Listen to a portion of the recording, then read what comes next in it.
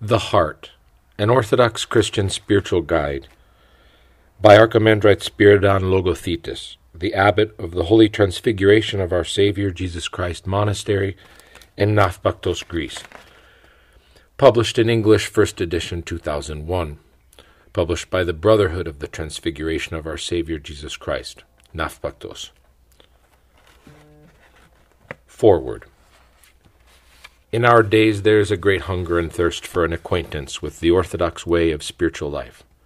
And may glory be to God, many good books offer the bread of life and the living water of Orthodox truths to satisfy the hungry and the thirsty. We add to these truths this small book, which we'll hope will reach their hands.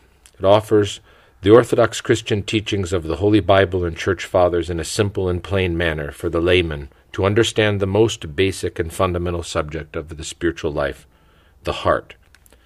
The author, mainly interpreting and referring to Holy Scriptures and patristic texts, hopes in this way to help the simple, hungry and thirsty Christians understand their heart, and make this book a major part of their efforts to obtain salvation. Signed, Archimandrite Spyridon Logothetis. First, the heart. Every man has two hearts. One is the body's heart, the other is the soul's heart. The good or bad condition of both of our hearts is very important. If something happens to either one, then we have heart problems and our life is in danger, whether it is the life of our body or the life of our soul. Particularly in our spiritual life, the condition and quality of our heart is of great significance. If we have a holy heart, then we are surely holy Christians. If we have a bad heart, then we are surely bad Christians. Unfortunately, many Christians, both clergy and laity, still do not understand this.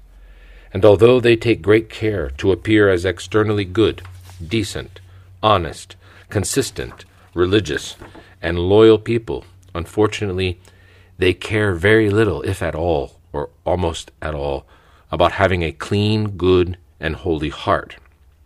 Many Christians managed not to murder, not to seek out a prostitute, not to commit adultery, not to steal. Many managed to become respectable due to their kindness and their good behavior. Many managed to become praised by other people because they made donations to institutions and to the poor. Many also managed to persuade others that they themselves are holy, since they have kept all religious obligation and duties. Every one of them is over-concerned with external aspects, forms, and characteristics of the Orthodox Christian way of life. How many, however, are those who take care to put in order those things that cannot be seen, those that the world cannot see, the ones that God only knows, those things hidden in man's heart? We hear advice from many teachers.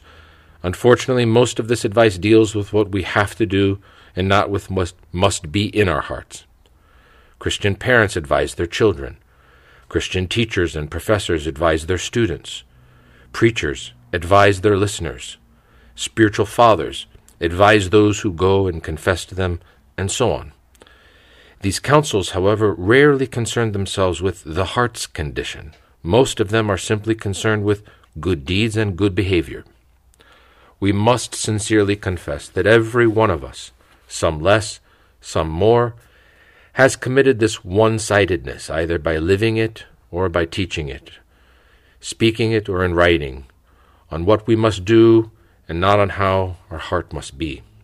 All of us have committed, some less and some more, this preposterous scheme of either living or teaching first what we must do and then what we must be in our hearts.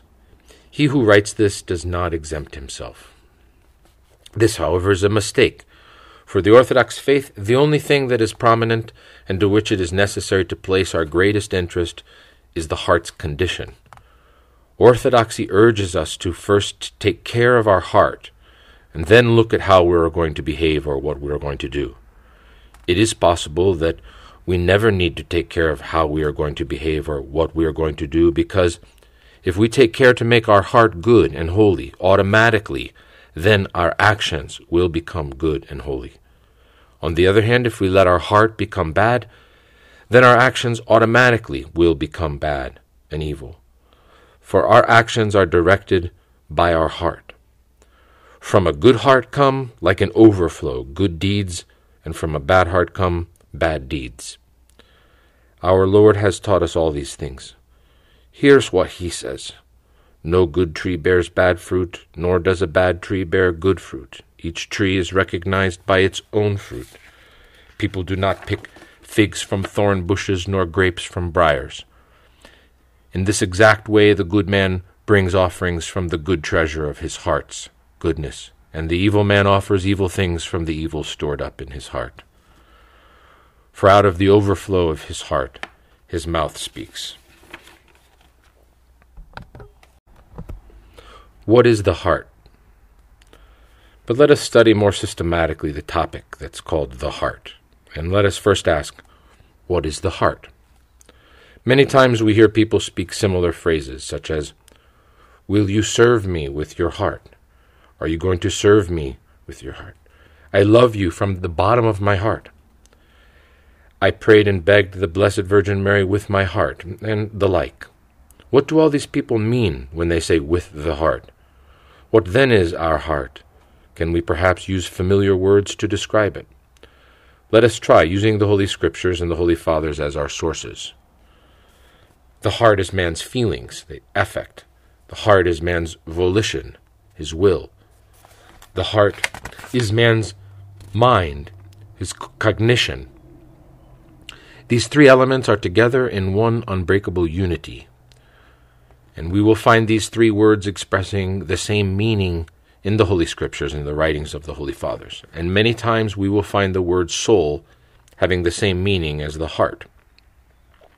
When we feel something intensely in us, then we are sure that this is an expression or participation of our heart, a strong desire, good or bad, something sorrowful or a disappointment. It is an internal grumbling, a good disposition, and a bad disposition. In addition, it is a sensory response or participation in different events with great happiness or with great grief. Things that have a direct effect on our body's heart, making it suffer many injuries due to their effects. When we do something with an internal passion, and we suffer for this, then our heart suffers. This happens, for example, when we pray, asking for something with yearning from God. It also happens to those who intensely fall in love, either with another person or even more so with God. The heart suffers. The heart enjoys. The heart grieves. The heart is optimistic and hopes. And in these cases, we have the three powers in participation, feelings, mind, and will. Someone might object, saying that the mind can't be the heart. When we say mind, we usually mean our brain. However, according to our Holy Fathers, our mind, or the nous, is found in the heart and uses the brain as an organ to express itself. This is supported by our Desert Fathers and indeed by St. Gregory Palamas. And, quote, this theory was invested with the authority of the synodical decisions of the Constantinople Church. Thoughts, therefore, which we would justifiably say are born in our mind, are truly born in our mind.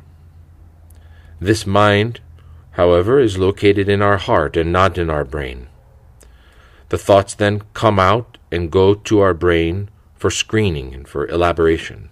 I'll give an example and hope to help in the comprehension and acceptance of what I have said so far. Petroleum is created in the earth's depth, in large underground natural reservoirs. Something similar happens with our thoughts. They're born in the depth of our heart, where our nous is, our mind, like a creative reservoir of thoughts.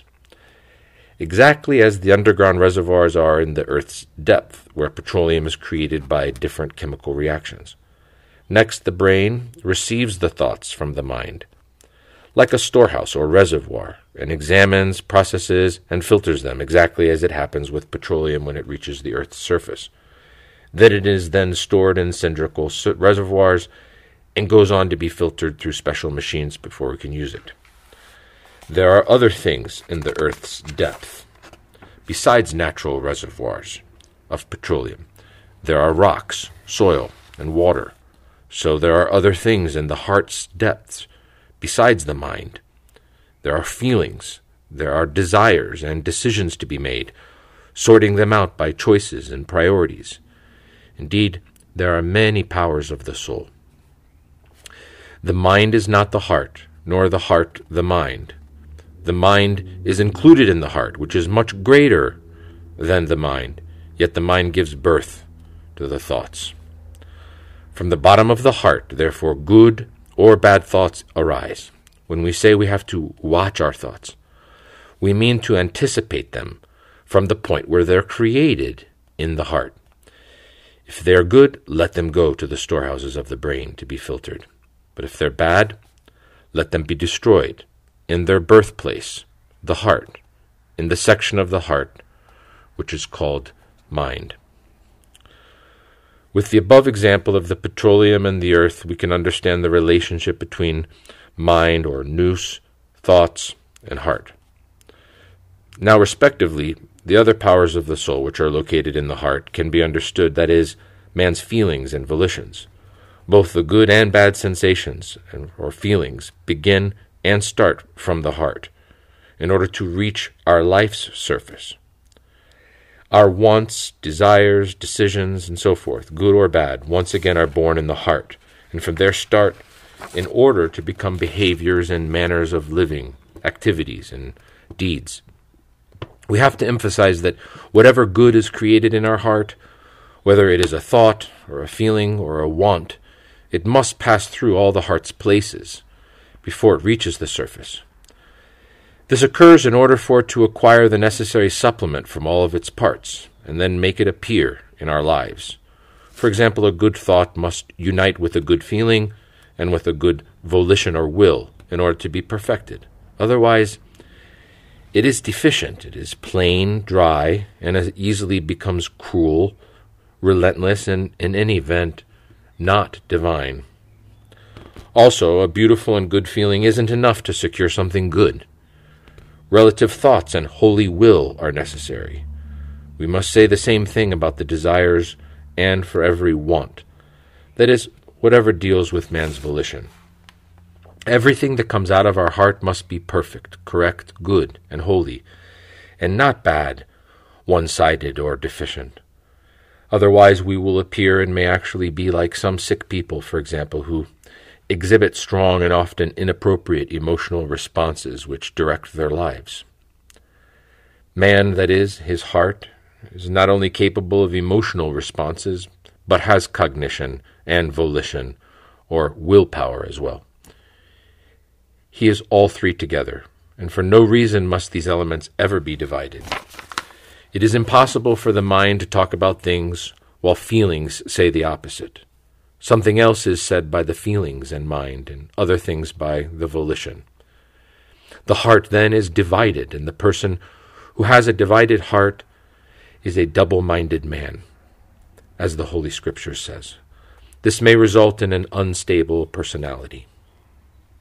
It is a contradiction of the Orthodox faith to have, on the one hand, for the mind to believe in God, and on the other hand, the desire to want sin.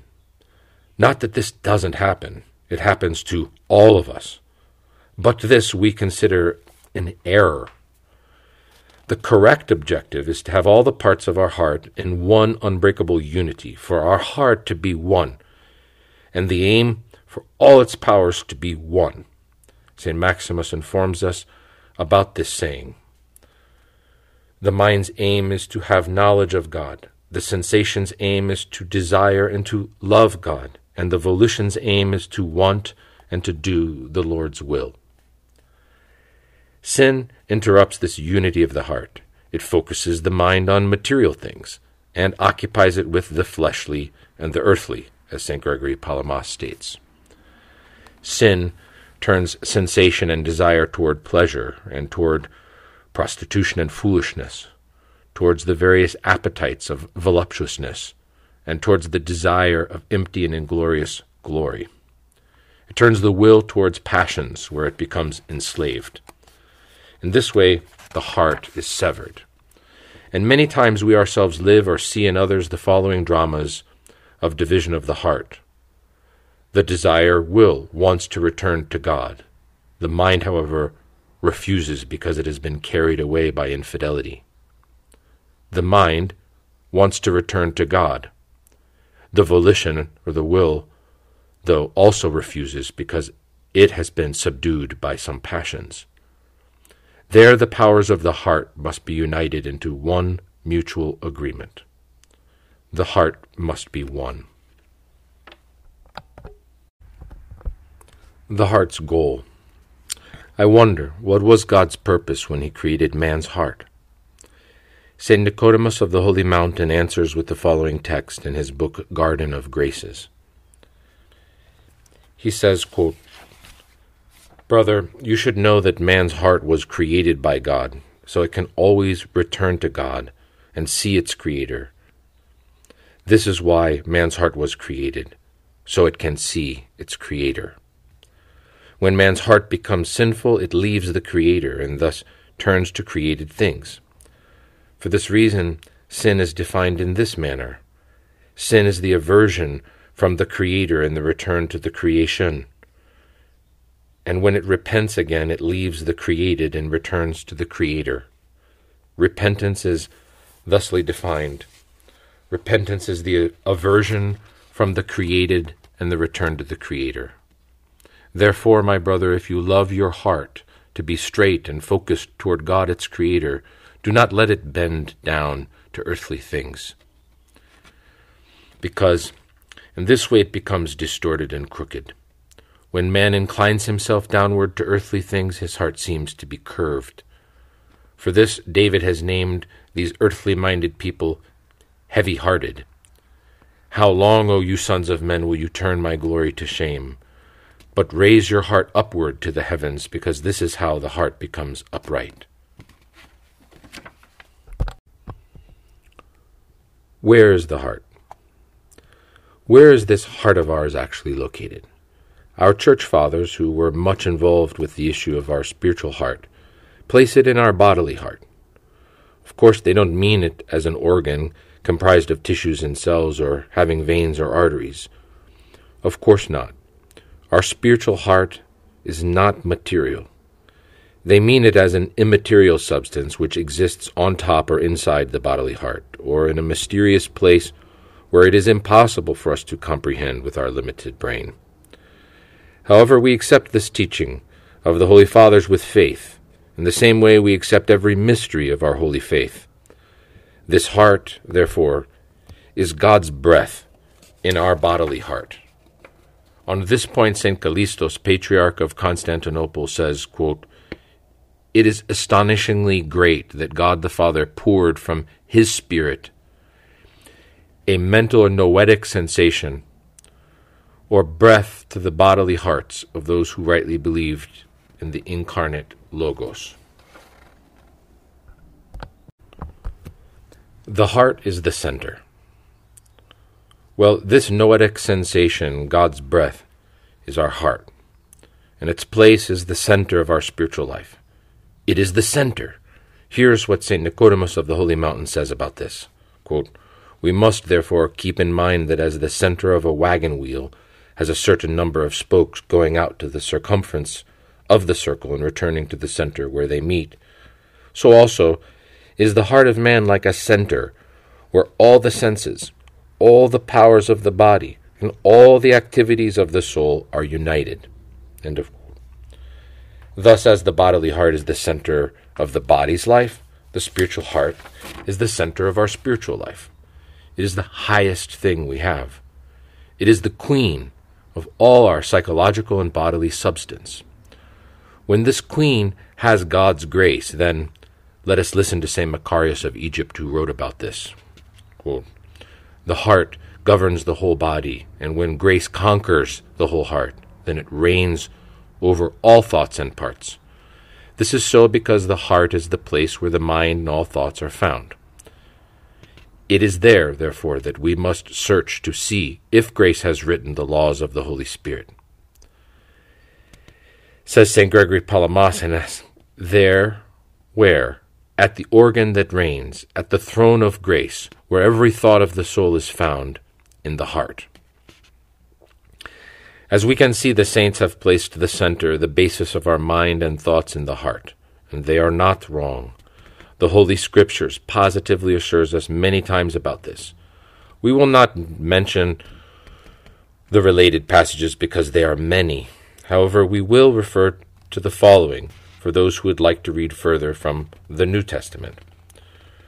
See the Holy Gospel, St. Matthew chapter 9, verse 4, Matthew chapter 15, verses 18 to 19, Mark chapter 2, verse 6 and verse 8, Luke chapter 1, verse 51, Luke chapter 2, verse 35, Luke chapter 2, verse 51, and Luke chapter 3, verse 15, Luke chapter 5, verse 22, Luke chapter 9, verse 47, and John chapter 12, verse 40, and Romans 1, verse 21.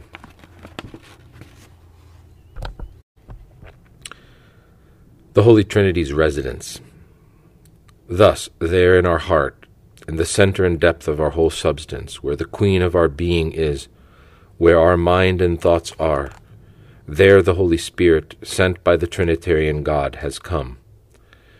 God sent the Spirit of His Son into our hearts, the Spirit who calls out, Abba, Father, says the Holy Scriptures.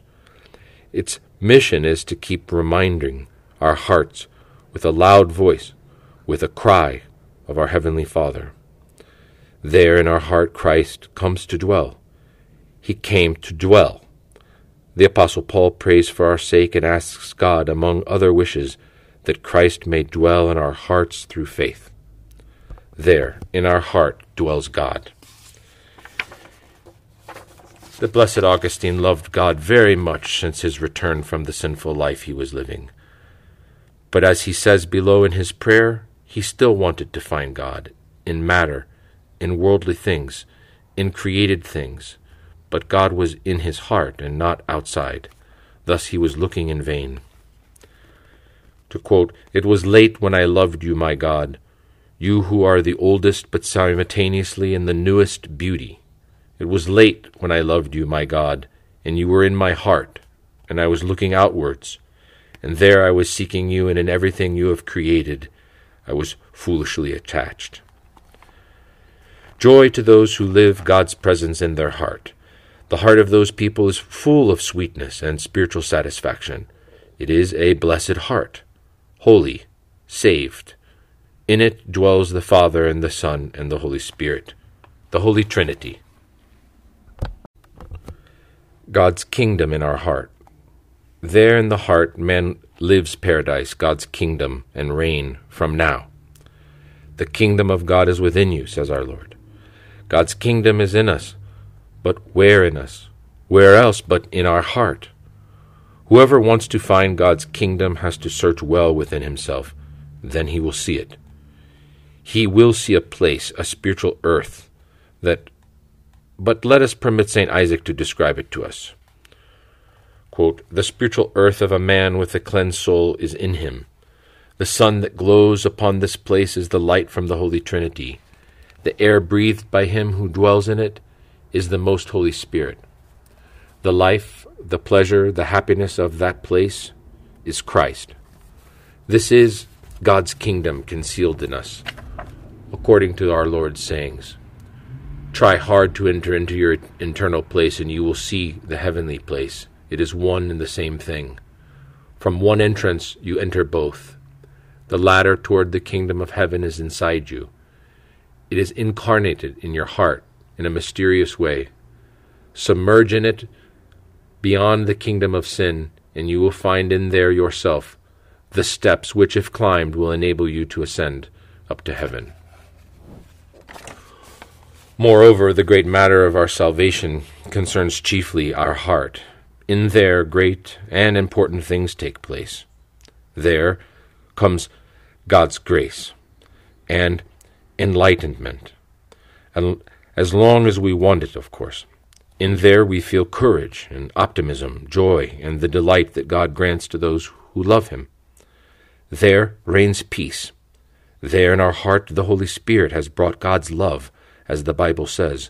God has poured out his love into our hearts by the Holy Spirit, whom he has given us.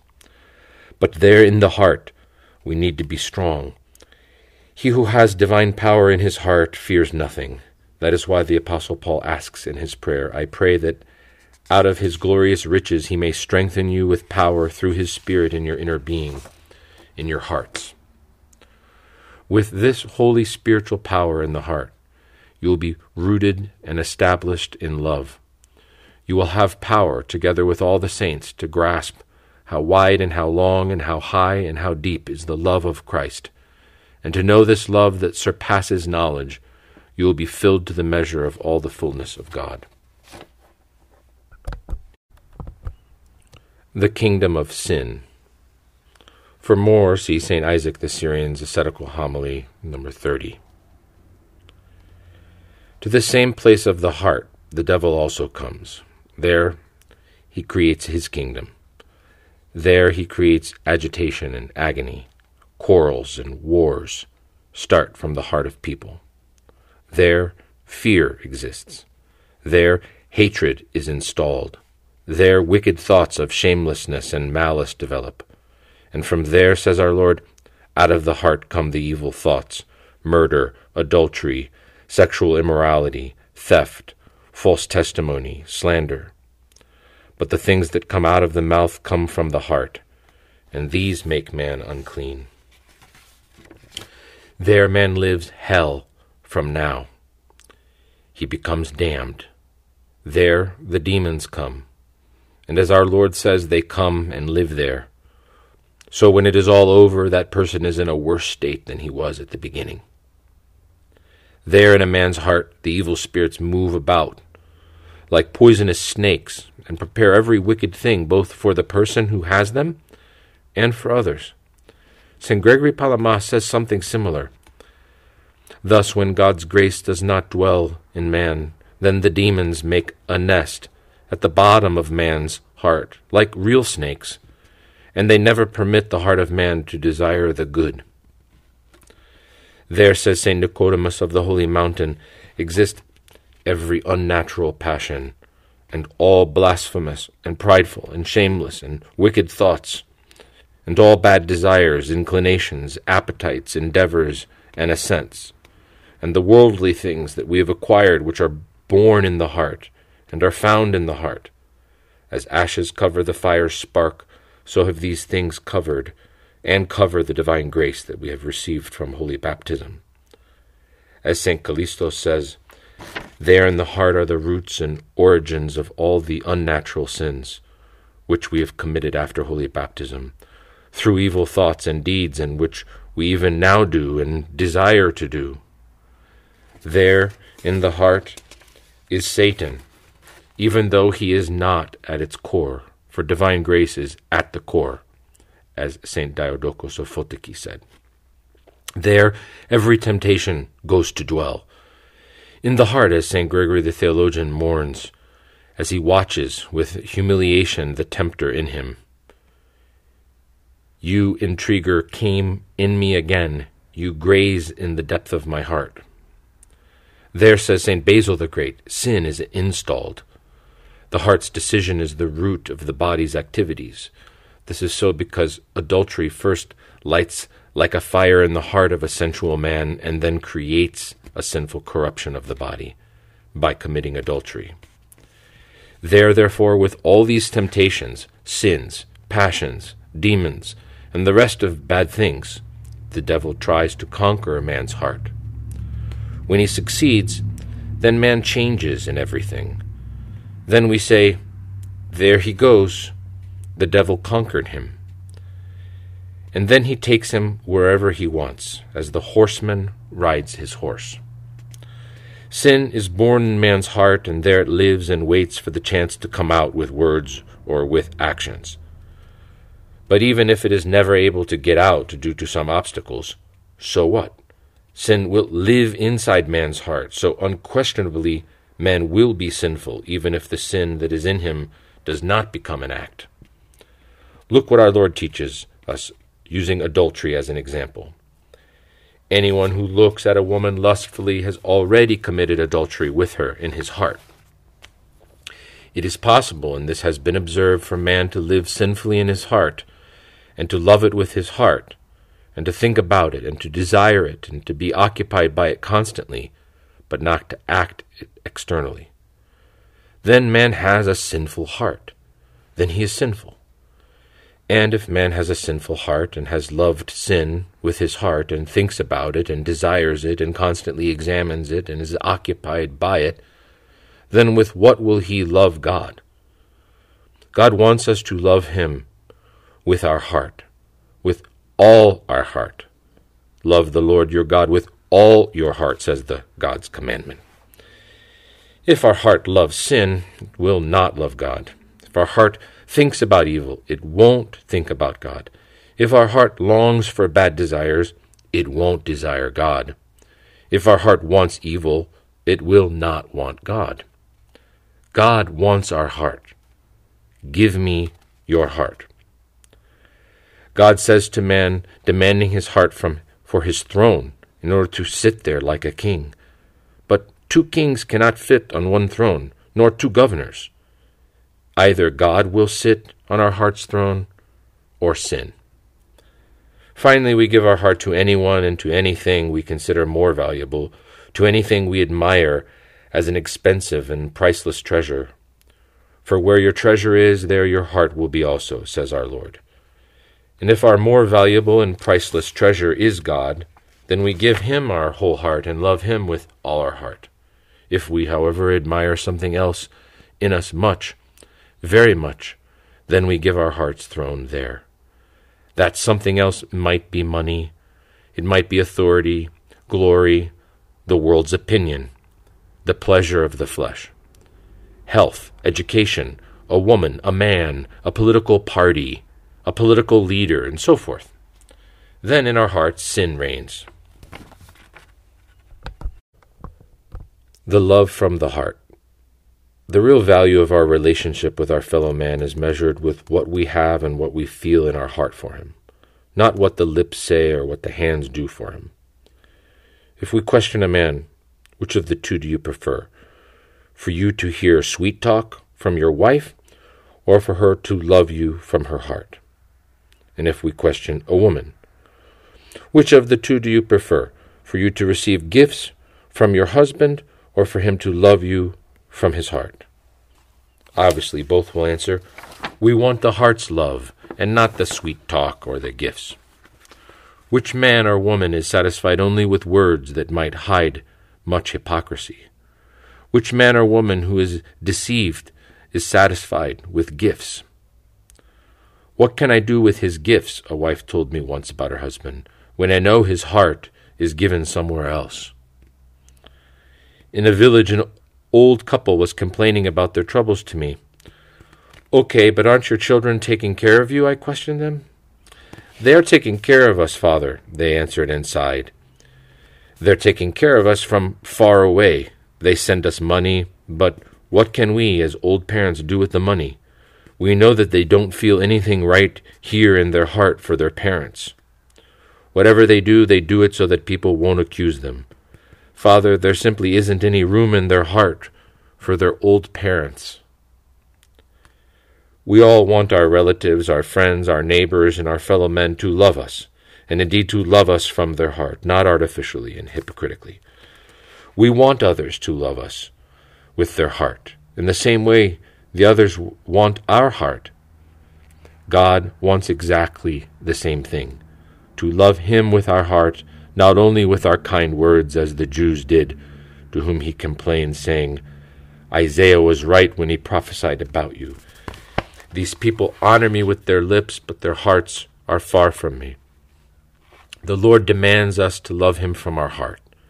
What can he do with our gifts, our offerings, our donations, when he sees that our heart is given somewhere else? What can he do with our good deeds when he sees that we do them out of a lawful duty, or so people won't accuse us, or even more so people will praise us, or at least so we won't have a remorseful conscience? At this point, we have to emphasize that many Orthodox Christians have made a mistake. They did not care to give their heart to God. They hastened to make donations to institutions and churches. They brought to the churches candles, chandeliers, pews, iconostases. But God doesn't ask for money and chandeliers. Firstly, he demands our heart's love. If our heart is given somewhere else, then our gifts are useless. He accepts our gifts, but with a presupposition that we first give our heart to him. The same thing happens with all the good deeds that man can do. If he doesn't love God with his heart, his good deeds are barren pietism, a dull and foolish situation. St. John Chrysostom writes, "Our deed and act are not as meaningful as our heart's disposition with which they are performed." Atheists also do good deeds and give donations, but without loving God. Unfortunately, many of us Christians give a lot of meaning to our good deeds without examining the disposition of our heart with which we do them. Only the heart's values are valuable. As for the different virtues, the Orthodox faith teaches us that they are valuable as long as they have decorated our heart, and as long as they are genuine and not obtained hypocritically. This is so because it is possible for us to appear virtuous, but our heart not to be virtuous. For example, our meekness is worthy as long as it is our heart's property and not an opportunity to appear momentarily meek. Our humility has the same value under the condition that it's our heart's virtue and not humility shown by our lips. Regarding both of these virtues, our Lord has taught us to imitate him and to acquire them in our heart. "Learn from me, for I am gentle and humble in heart." Worthy is repentance for our sins, a change of direction, and so is our contrition and humility for them as long as these virtues come from our heart and not from our lips. Then it is sure that the Lord will not become wrathful against us just because we have committed sins, and he won't abandon us. Here's what is mentioned beautifully concerning this issue in the 50th Psalm.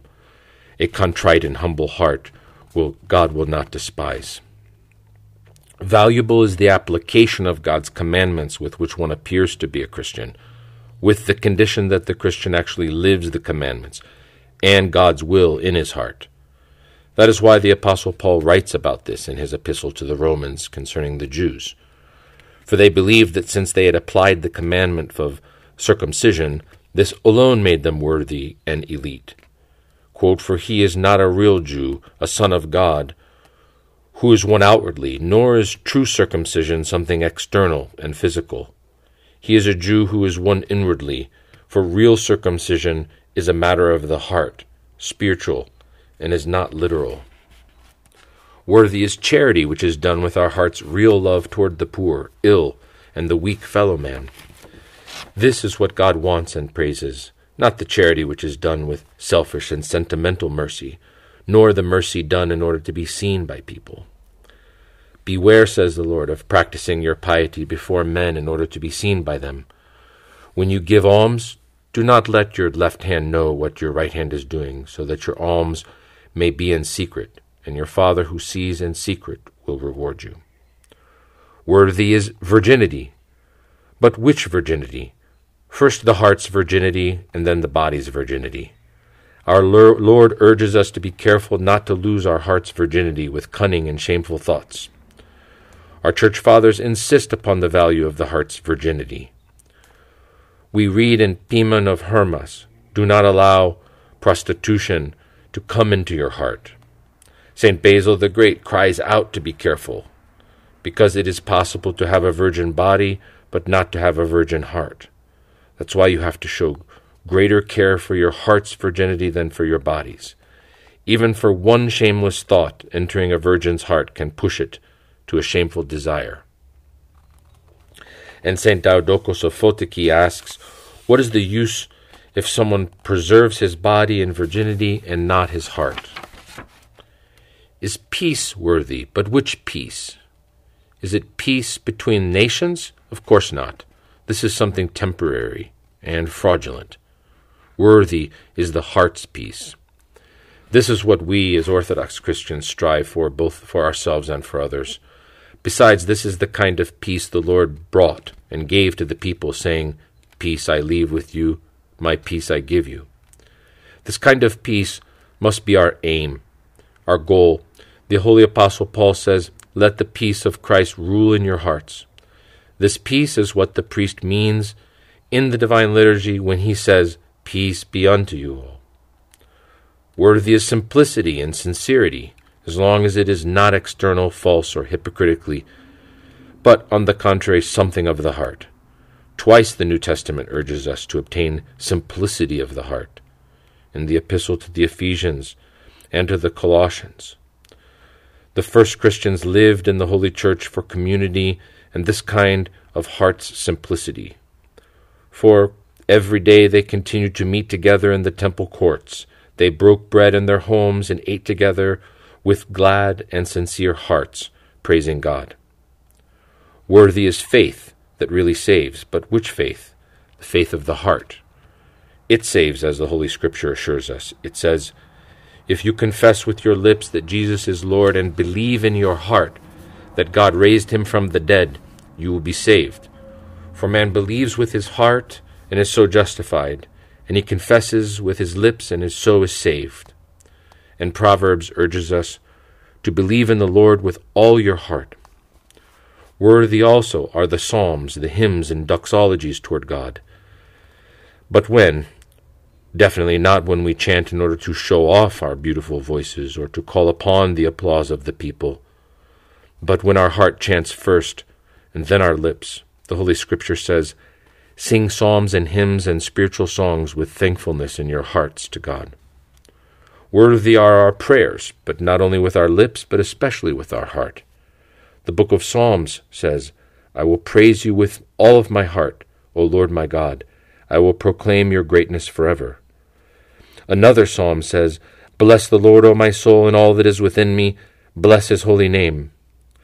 Our Lord does not want prayers coming from the lips with much verbosity and for the sake of others to see. That is why he urges us not to pray in front of other people and with verbosity, but in secret, internally. The Jewish nation used to glorify him and to pray only with their lips, with their tongues, and not with the heart. For this the Lord says with grievance, "Well did Isaiah prophesy of you when he said, 'These people honor me with their lips, but their heart is far from me. In vain do they worship me.'" God is disgusted with hypocrisy. We must say the same things for our public prayers, for our divine liturgies, our litanies, vigils, and for our feasts. All this means nothing to God if our heart does not participate.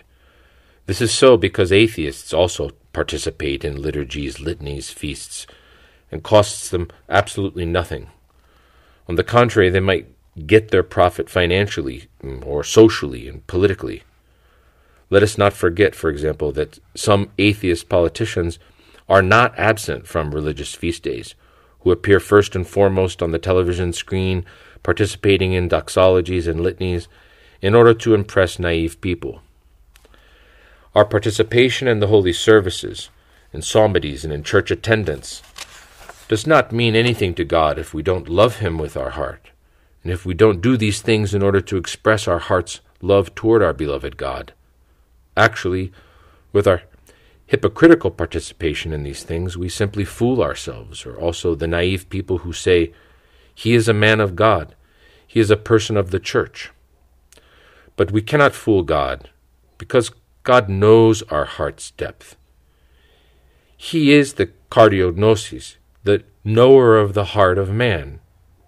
He himself says, "I am he who searches mind and heart." St. Maximus the Confessor writes, "God sees and searches to find what our aim is for every action we do. He tries to find out that whatever we do is for his sake or for some other reason." And what does he find? As he searches our heart, he finds it empty. Then everything we do, good deeds, donations, prayers, holy services, vigils, causes him disgust, indignation, and wrath because they're hypocrisies. When our Lord lived in Palestine, there were some pious people who kept every formality of religious law, and indeed with great carefulness and attention even to details. These people were called Pharisees. They were really examples of religious human beings. They kept every religious form and were consistent in their religious duties. No one could find a fault to condemn them. That's why they felt proud, making them look with scorn at people who didn't uphold all the arrangements of religious laws. With this pride, the Pharisee, of the known parable of the Lord, stood in the temple and described himself in his prayer. Also with this pride, he compared himself to the tax collector who was nearby praying. Truly, the Pharisee kept everything he described in his public prayer, but many other things he forgot to say.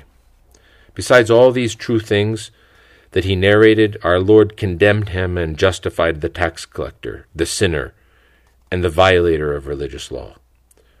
The Lord held a similar attitude toward all Pharisees and scribes who knew the religious law very well. On one occasion he condemned them with harsh words. Easily one might ask himself, but why, since they were religious people? But we will easily have the answer if we carefully read the Lord's sermon. Then said Jesus to the crowds and to his disciples, "The scribes and the Pharisees sit on Moses' seat. So practice and observe whatever they tell you, but not what they do. For they preach, but do not practice. They bind heavy burdens hard to bear and lay them on men's shoulders, but they themselves will not move them with their finger. They do all their deeds to be seen by men. For they make the phylacteries broad and their fringes long, and they love the place of honor at feasts, and the best seats in the synagogues and salutations in the marketplaces, and being called rabbi by men. Woe to you, scribes and Pharisees, hypocrites! For you tithe mint and dill and cumin, and have neglected the weightier matters of the law, justice and mercy and faith. These you ought to have done, without neglecting the others. You blind guides, straining at a gnat and swallowing a camel. Woe to you, scribes and Pharisees, hypocrites! For you cleanse the outside of the cup and of the plate, but inside they're full of extortion and rapacity. You blind Pharisees, first cleanse the inside of the cup and of the plate, that the outside also may be clean. Woe to you, scribes and Pharisees, hypocrites! For you are like whitewashed tombs, which outwardly appear beautiful, but within they are full of dead men's bones and of all uncleanness. So you also outwardly appear righteous to men, but within you are full of hypocrisy and iniquity. The Lord's condemnation is clearly seen, because they care to appear as religious people, but they do not care to at all be religious people. In their heart, they did good deeds, not because their heart first wanted them and then lived them, but in order to be seen by men, or even because they thought that it was easier to be perfect in front of God. But their whole life was a hypocrisy. God, however, is disgusted with this hypocrisy. God wants us to do the opposite of what they're doing, to clean first our internal self in order for our external self to eventually become substantially clean by itself. This is what God says in the Holy Scriptures to the Israelites who do not give their heart, but give gifts and perform ceremonies and sacrifices. And the things which he says to the Israelites concern all of us, his contemporary faithful. What to me is the multitude of your sacrifices? I had enough of burnt offerings of rams and of the fat of fed beasts. I do not delight in the blood of bulls or of lambs or of he-goats. When you come to appear before me, who requires of you this trampling of my courts? Bring no more vain offerings. Incense is an abomination to me when there is no pure heart. Your new moons and your appointed feasts my soul hates. Wash yourselves, make yourselves clean. Remove the evil of your doings from your heart. And come now, let us reason together. Though your souls are like scarlet, they shall be white as snow.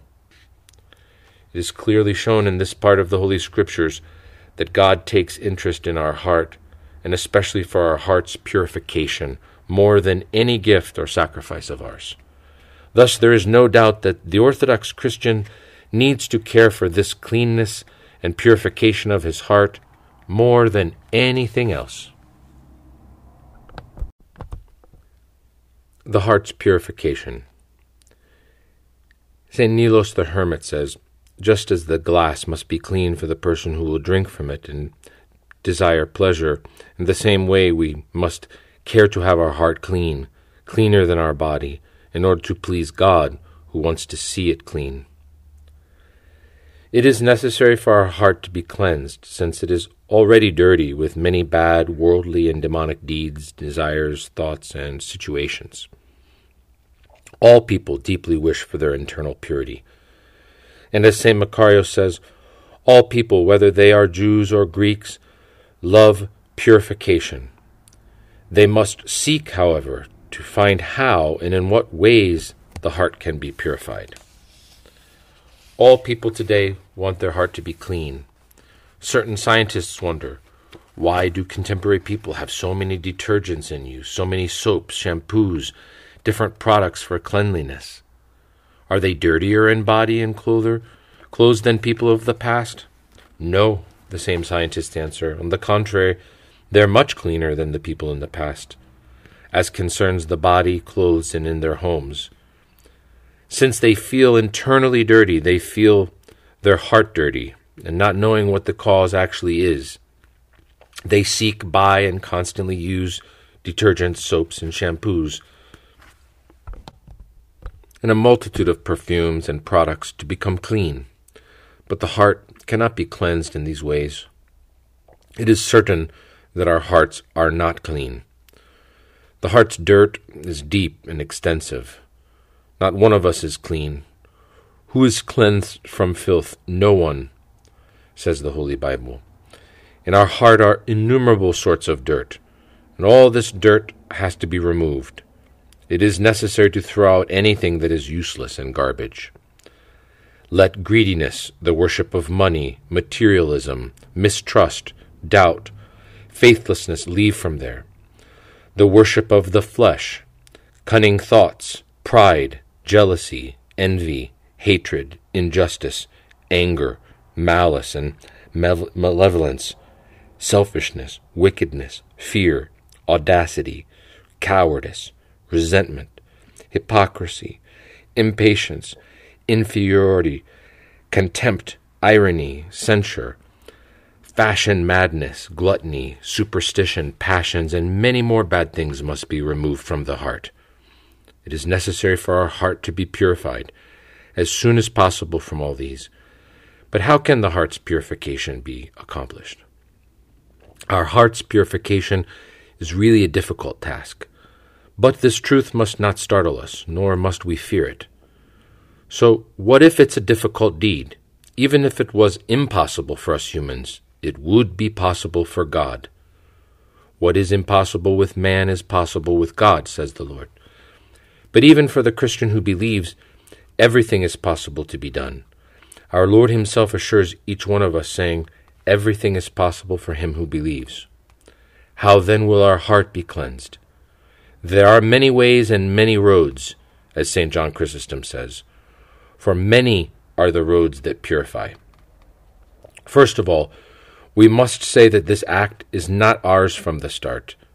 It belongs to the purifying breeze of the Holy Spirit, as St. Diadochos of Photiki says in the Philokalia.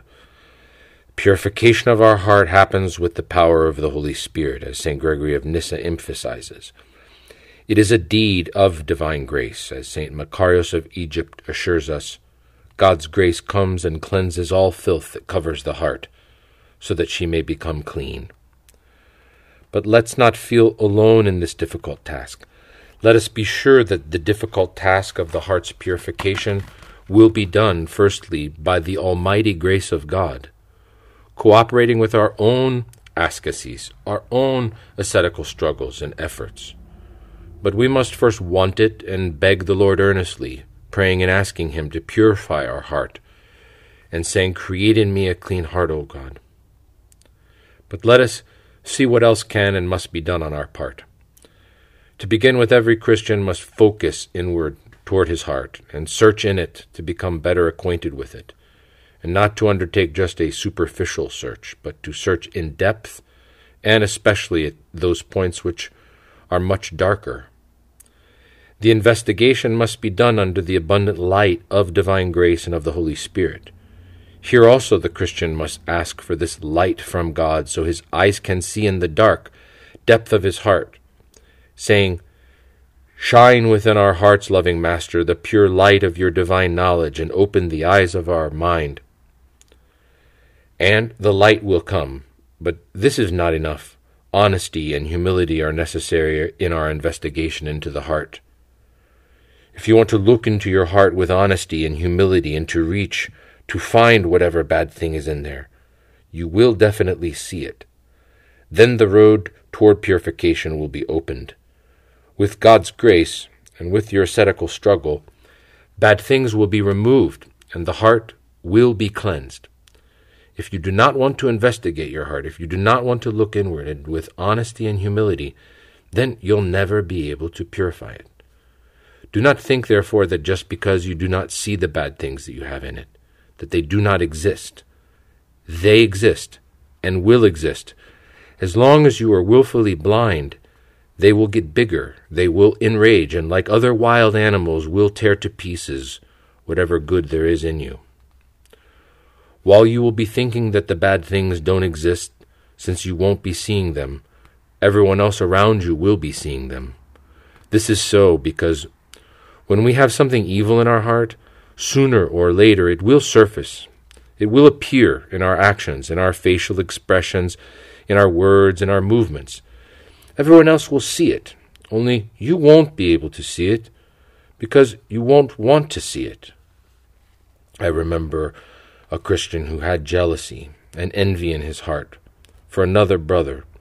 I told him this several times with the hope that he will be able to see his passion, this pathos, in his heart.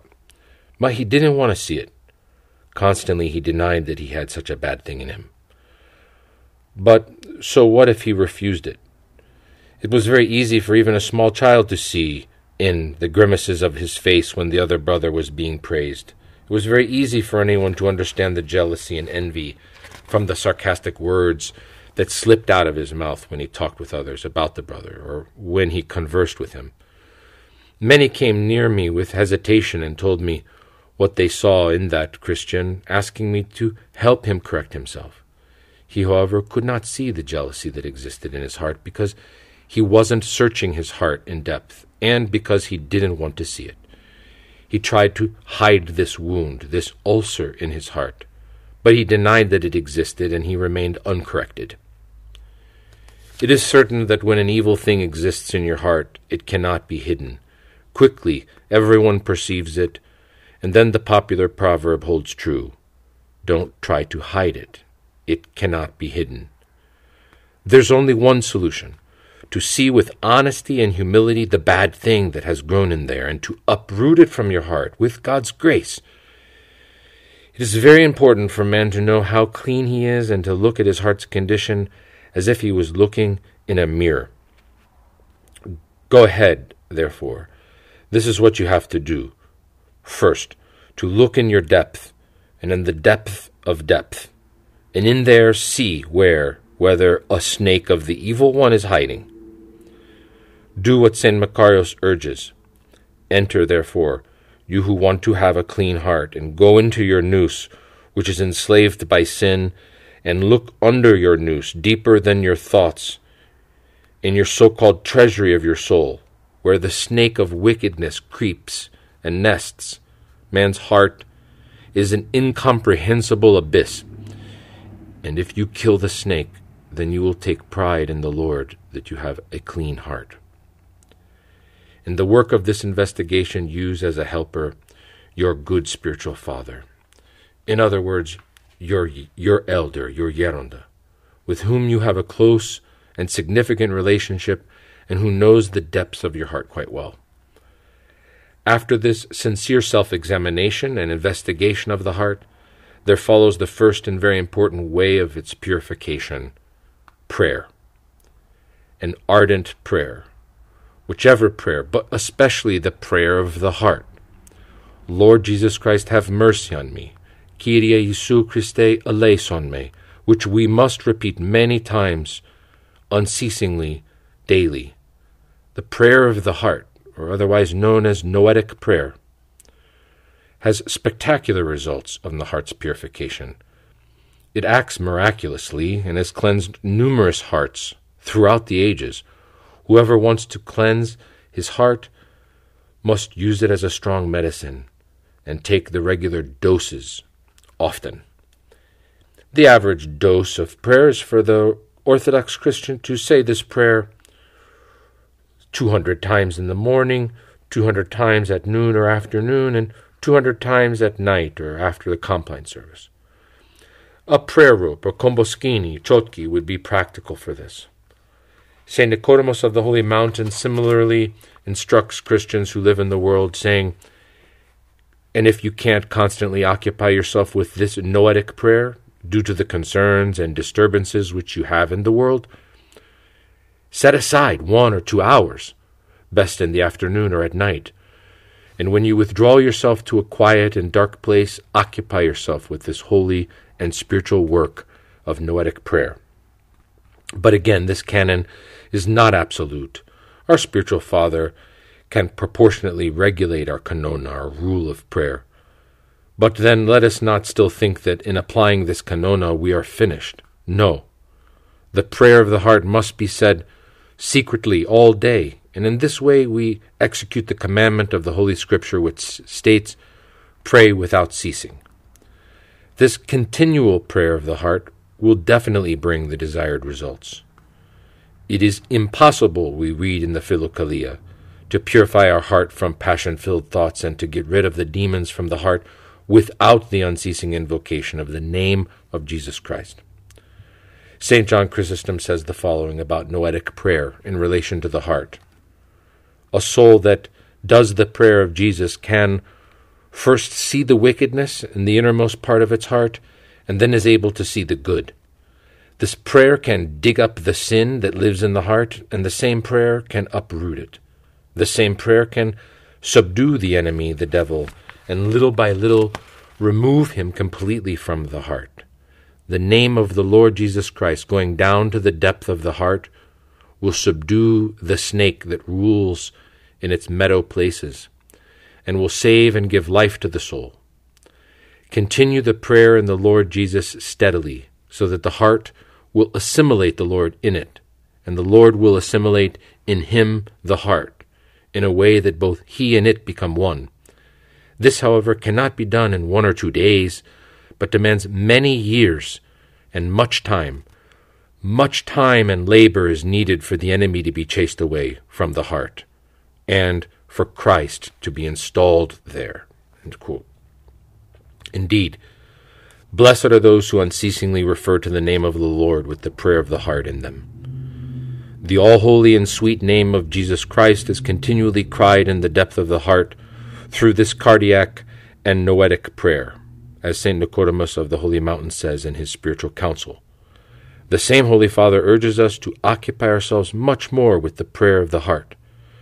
But instead of using my own exhortations, I present his exact words.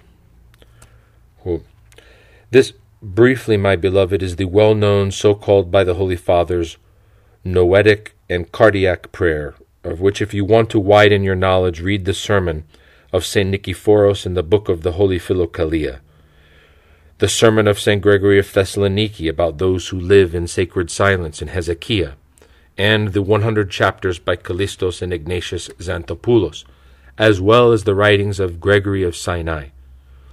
I ask you sincerely with the prayer which you say every day according to the ancient tradition of the Church, to occupy yourself with this heartfelt and noetic prayer, and have this as a continuous and everlasting task, speaking within the heart by the internal word and the sweet and beloved name of Jesus, the name desired by all humanity and the universe as well, comprehending Jesus through your mind, desiring and loving Jesus through the will, returning toward Jesus all the powers of your soul, and asking mercy from Jesus both with contrition and humility. If you cannot always occupy yourself with this, due to worldly concerns and agitations, at least have 1 or 2 hours scheduled. Best in the afternoon, and in the quiet and dark place, withdraw yourself, working hard for this sacred and spiritual task, because I inform you that from this you will greatly enjoy a benefit, and you will harvest an abundant crop. The second way toward the heart's purification is repentance, true repentance. This is repentance that begins from inside, from our depth, with self-censure and self-accusation, with a search for the good, with hunger and with thirst for all those holy and good things that are missing from us. True repentance, first of all, means a change of attitude, change of thoughts, of desires, of decisions, and change of faith and hope. And after this, there is a change of action and life. True repentance means to renounce the world, renounce the devil, and to renounce our own self.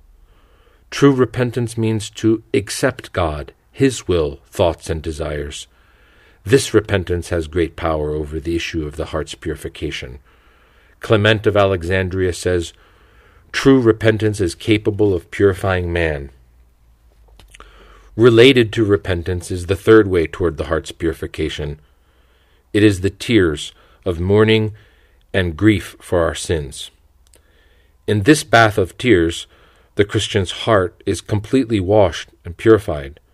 Our Holy Fathers greatly believed in the power of tears for the heart's purification, and they urge us to cry with grief in order to succeed. St. Isaac the Syrian says that this purification demands labor and grief and sorrows with contrition and tears and weeping of long duration. St. Simeon the New Theologian also says that tears cleanse the heart and make it a temple of the Holy Spirit. He himself prays to God, beseeching him by saying, "With tears whiten me, cleanse me with this, my Christ. Nothing can escape you, not even a teardrop, not even a part of it." Athanasius the Great writes, "For tears are a great virtue, a big achievement.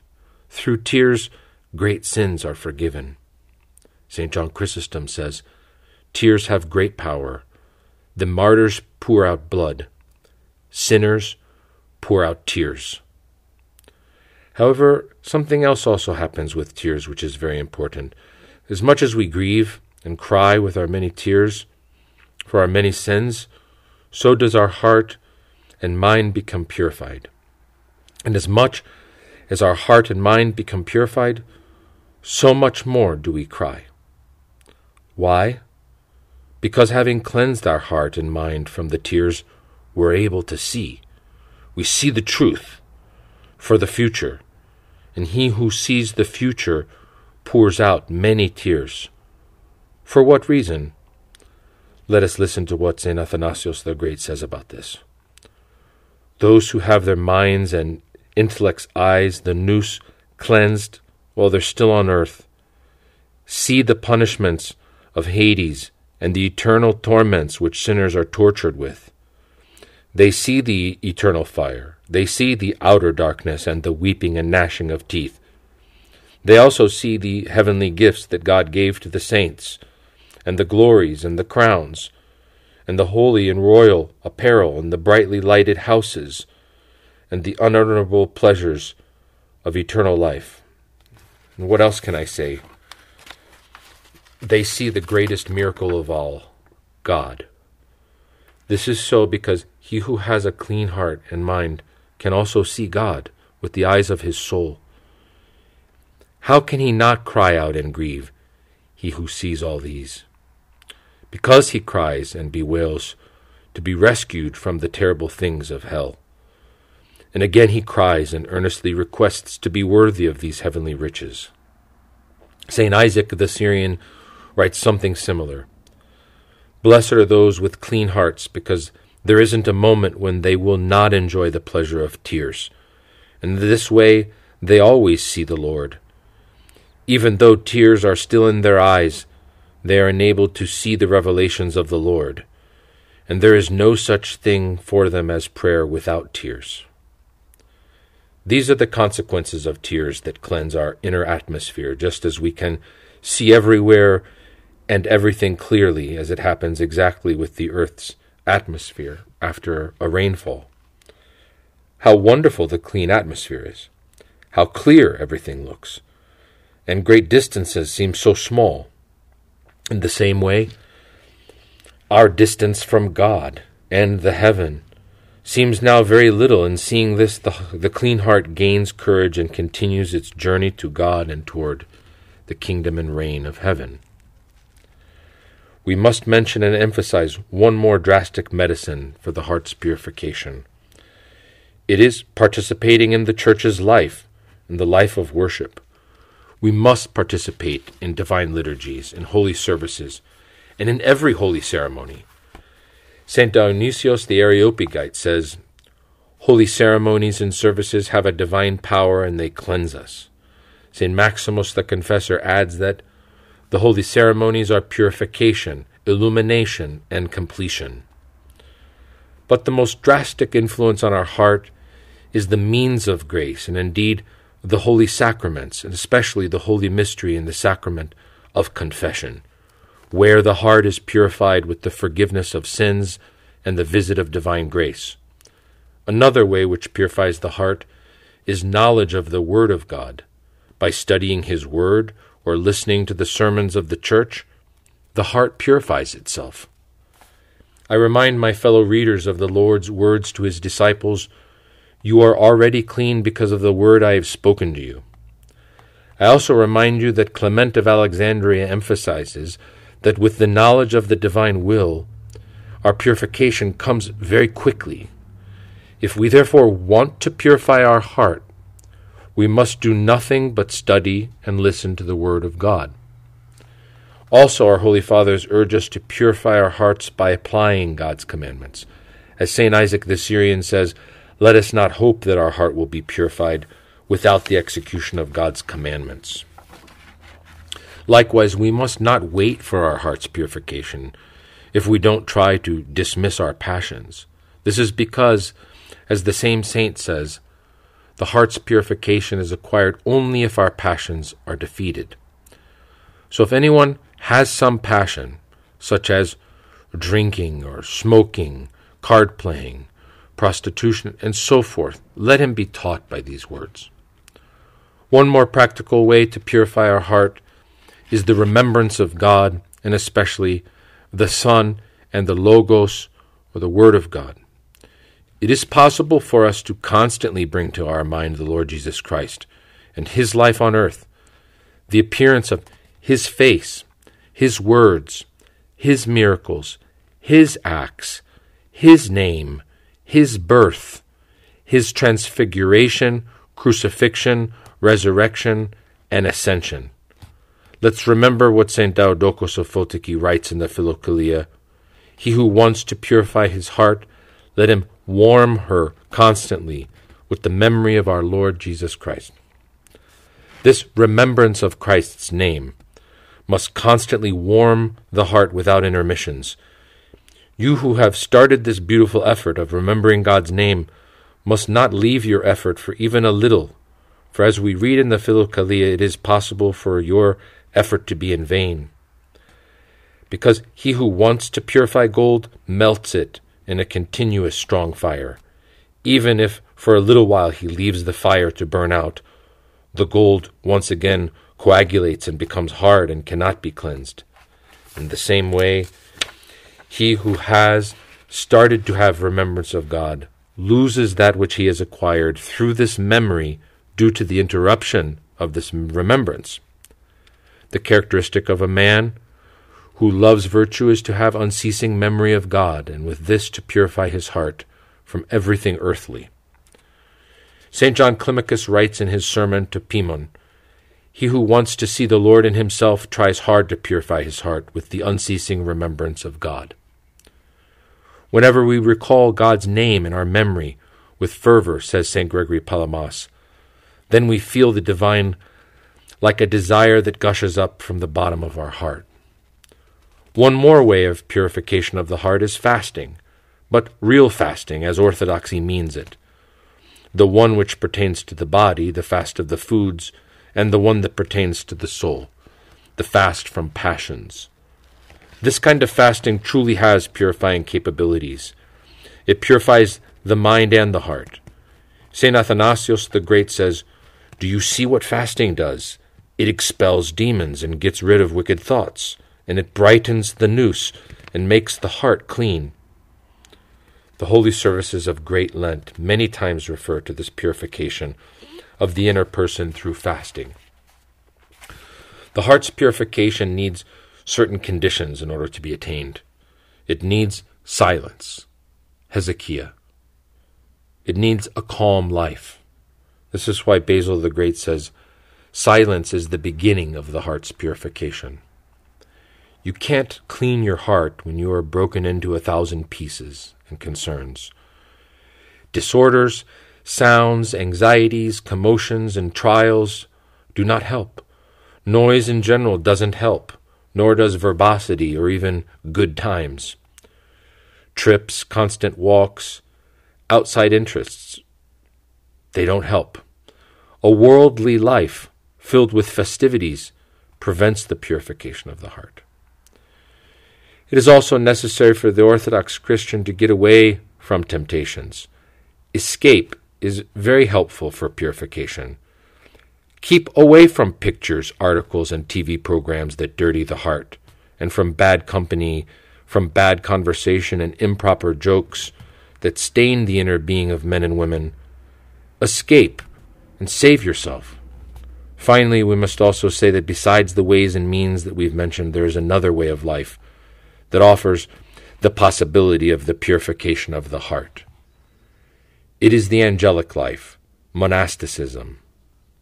This is the Orthodox monastic life, and especially the Orthodox cenobium. Blessed are those who have chosen to live this common life. In this wonderful and thrice blessed way of life, their hearts are purified much quicker than those Christians in the world, lay and clergy. This is how the heart is purified. Of course, this purification does not happen in one day. Time and effort are needed. This cleansing comes slowly and in stages. At this point, I must identify a danger, the danger of pride that always awaits behind the first accomplishment. Our heart is dirty in all of its sides and corners and dimensions. If a corner was cleansed, that doesn't mean that it was cleansed completely. And it would be very hasty and unwise for Christians to think that they have accomplished a lot, thus allowing arrogance and egotism to overcome them. Accordingly, St. John Climacus says the following: when some people struggle and fight with bravery and conquer and drive away the demon of fornication completely from their heart, and when the constant thoughts of fornication become lessened from the heart, then they approach vanity or haughtiness. For the person who has cleansed a corner of his heart, St. Gregory Palamas says that if he considers himself purified, he is mistaken, self-deceived, and with his arrogance he opens a large door against himself, and is always in delusion without knowing it. If again, knowing his heart's filth, he doesn't take pride in that small cleansing, but, helped by this, sees much clearly his heart's impurity, he then makes progress in humility. He adds more sorrow for his sins, and continuing, he uses suitable means of therapy for every part of his soul. He thus heals the soul's practice by practical means. The intellectual or cognitive part of the soul is cleansed by means of true knowledge. The soul's theoretical component is cleansed with prayer. Thus, by these means, he reaches perfection, true and standardized according to spiritual criteria, purification of the nous and the heart. It is impossible for one to reach this level of purification except through defined practical spiritual exercises, persistent ascetical training, obedience, and through spiritual vision and prayer. Moreover, if some accomplish the complete cleansing of their mind, they must not feel pride because, as it was already mentioned, the mind is not the heart, but part of the heart. The heart is a depth and an abyss and an incomprehensible chaos, as St. Macarius states, and thus it is foolish for one to think its purification has finished because a part of it has been cleansed. The attempt to purify the heart is an endless process, an act.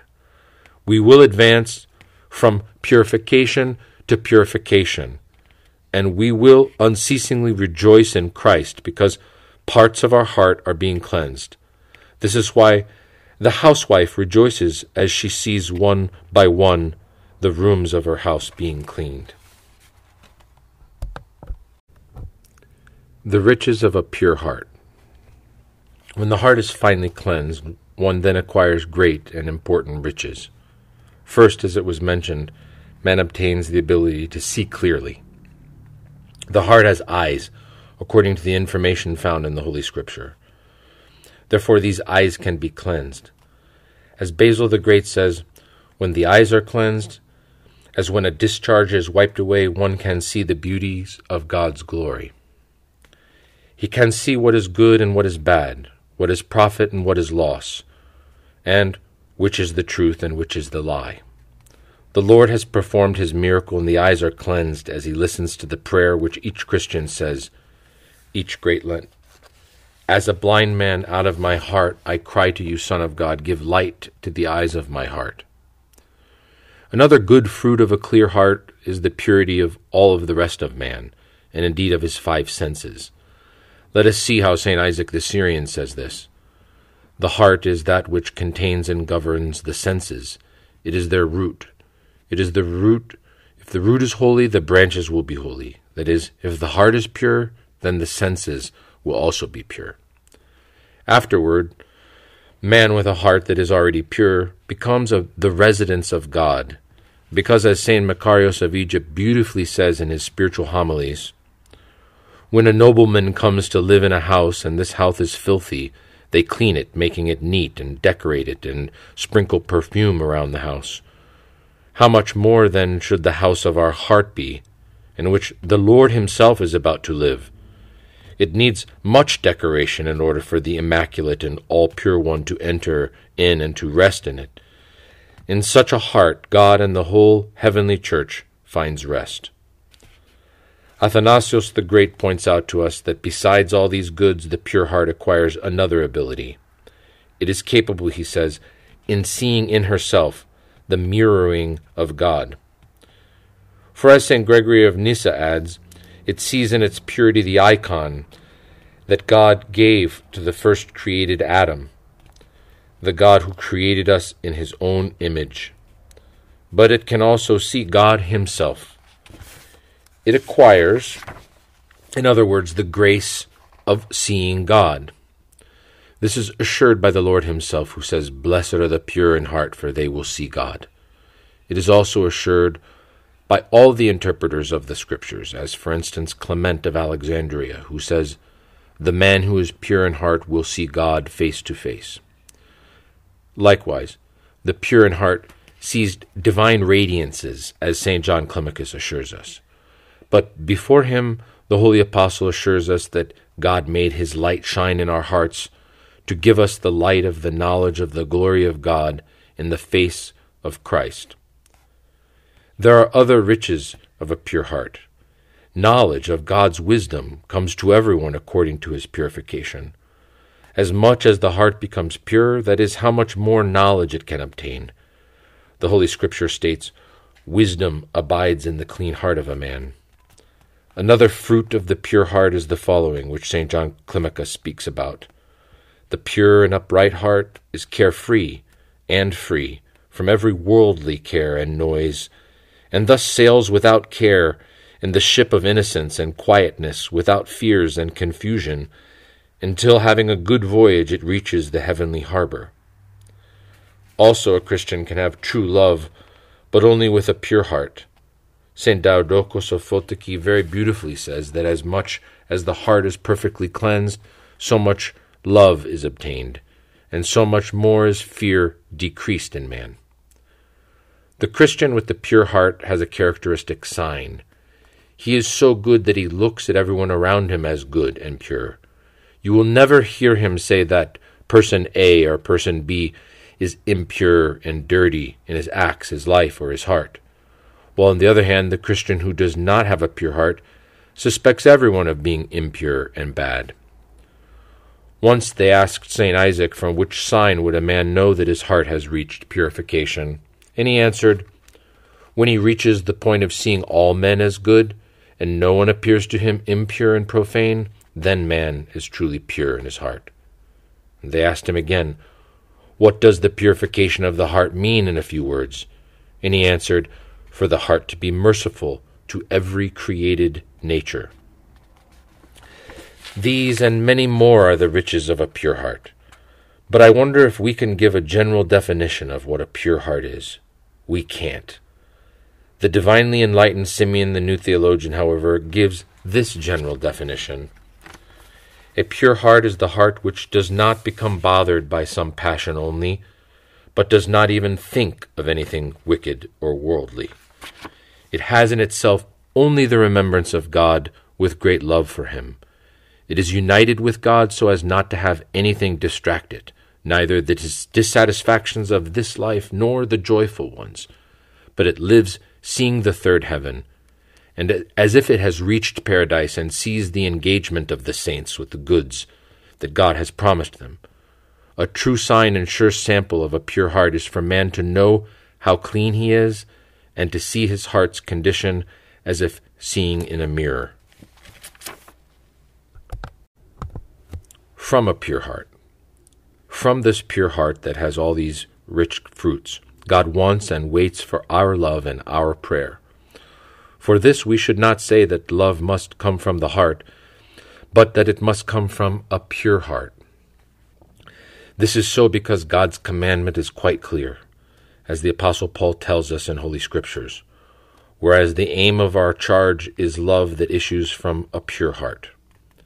Also the Apostle Peter tells us the same, having purified your souls by your obedience to the truth which the Holy Spirit teaches, concerning a sincere love for the brethren, love one another with a clean heart, love unceasingly. We should say the same for prayer, which the Lord wants from a pure heart, as the Holy Scripture says, as it urges St. Timothy to have spiritual relations and competitions with those who pray to the Lord with a pure heart. The heart is being warmed and enlightened.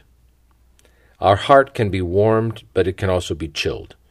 It is warmed as long as it has the relationships of love with God, because God is the fire that warms and enlightens. The heart, however, becomes chilled when it keeps away from God and freezes according to the relationship and bond it has with the devil.